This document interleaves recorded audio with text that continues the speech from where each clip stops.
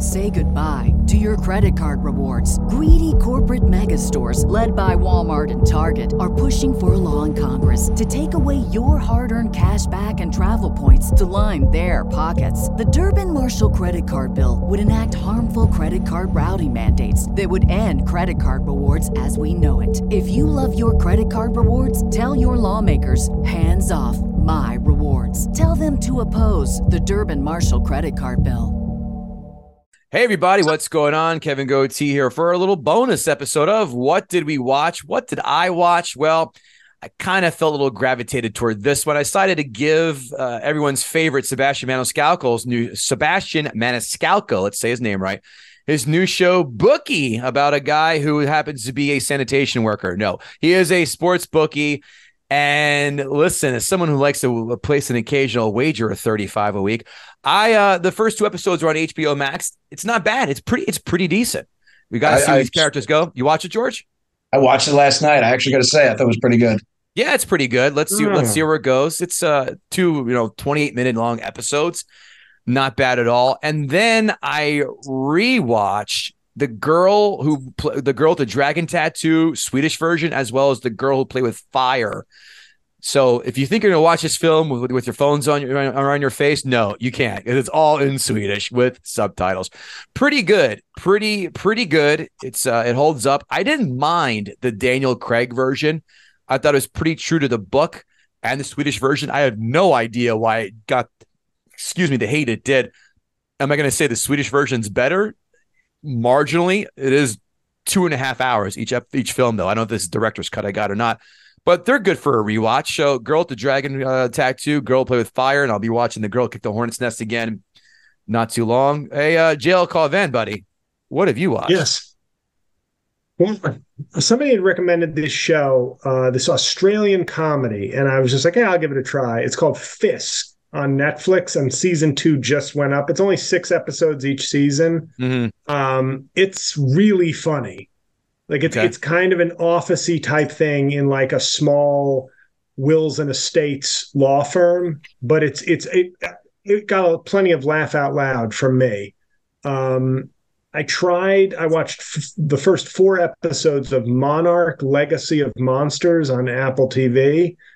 A hardcore snooze fest. They clearly spent a lot of money on the intellectual property because they have Kurt Russell in it, and it's like Godzilla and all these. It's one of those things. It's like 96% of the first 4 episodes are people I don't care about doing stuff, and the 4% is brief glimpses of big monsters. So I don't recommend that, since this isn't like this is just what you're watching, right? Yeah, it doesn't have to be every.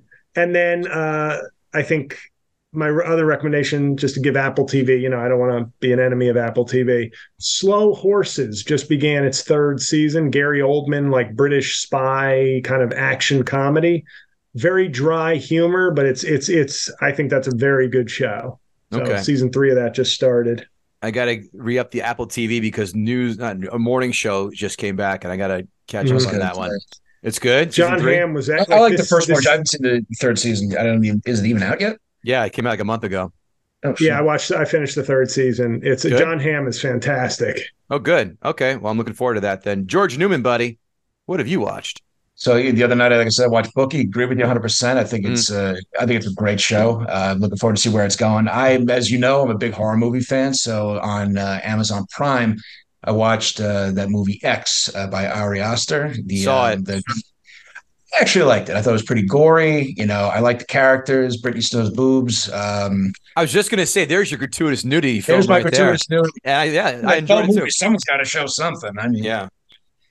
But I actually got to say, it's been a while since I've seen a decent horror movie. It was pretty good. My only critique of it was very dark, difficult to see for some reason or another. I don't know if you had that problem. Maybe I just got to turn the brightness up on my TV. I don't know. But there were some scenes like, just was hard to see visually. Say goodbye to your credit card rewards. Greedy corporate mega stores, led by Walmart and Target, are pushing for a law in Congress to take away your hard-earned cash back and travel points to line their pockets. The Durbin-Marshall credit card bill would enact harmful credit card routing mandates that would end credit card rewards as we know it. If you love your credit card rewards, tell your lawmakers, hands off my voting to oppose the Durbin-Marshall credit card bill.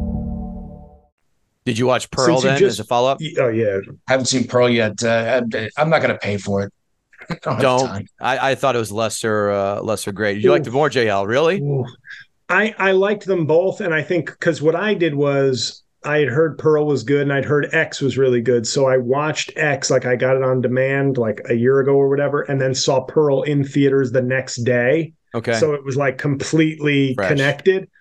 I thought I liked them both, but I liked Pearl better because I think Mia Goth, the lead actress, I think it was such a fucking tour de force from her that I was just kind of like, when I left the theater, I was like, that was all like, even if it was not a better movie, I liked them both. So Pearl, I think Pearl's on, I don't know, like Paramount Plus, Showtime, like they have all the A24 movies. So it's also there.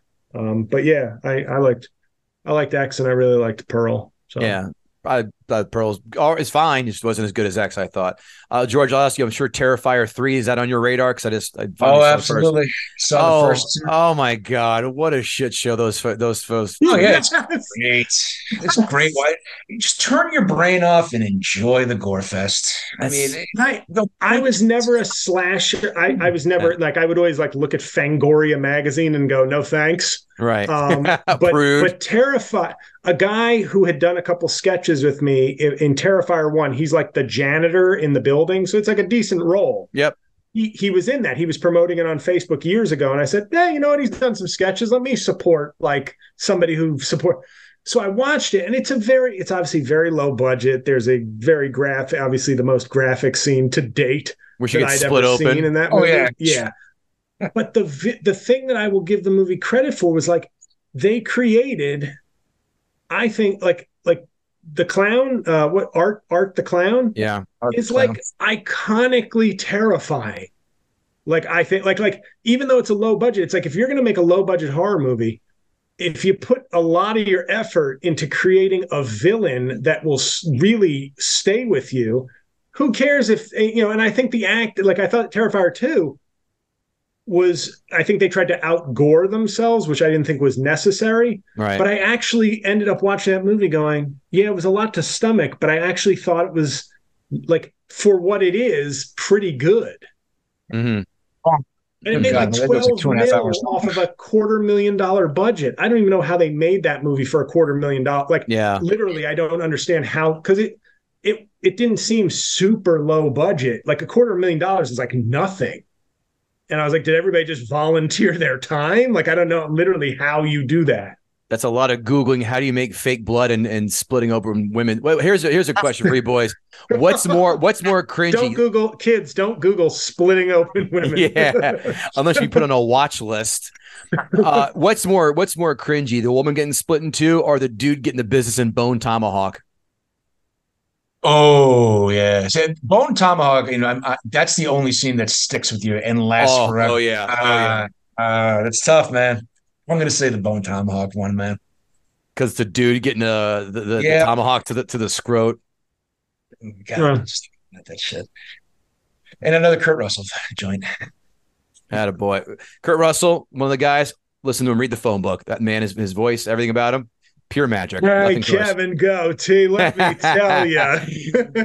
Jack Burton, it's like, me. I referred to him on a podcast recently as like, he's nice, non-attacking Native American women John Wayne. like he kind of has like, hey, John Wayne's like a cool, chill dude, like voice. Oh, it's so funny. It's so We're reviewing Inside Out right now. Like, it's just that's like this Pilgrim. Cool. All right, everybody, that's going to do it for What Did We Watch? And I hope you enjoyed all of the impressions here from JL doing the John Wayne, Kurt Russell, and even a little Trump in the episode. So there you have it, kids. We'll see you later. Aloha. Say goodbye to your credit card rewards. Greedy corporate mega stores, led by Walmart and Target, are pushing for a law in Congress to take away your hard-earned cash back and travel points to line their pockets. The Durbin-Marshall credit card bill would enact harmful credit card routing mandates that would end credit card rewards as we know it. If you love your credit card rewards, tell your lawmakers, hands off my rewards. rewards. Tell them to oppose the Durbin Marshall credit card bill.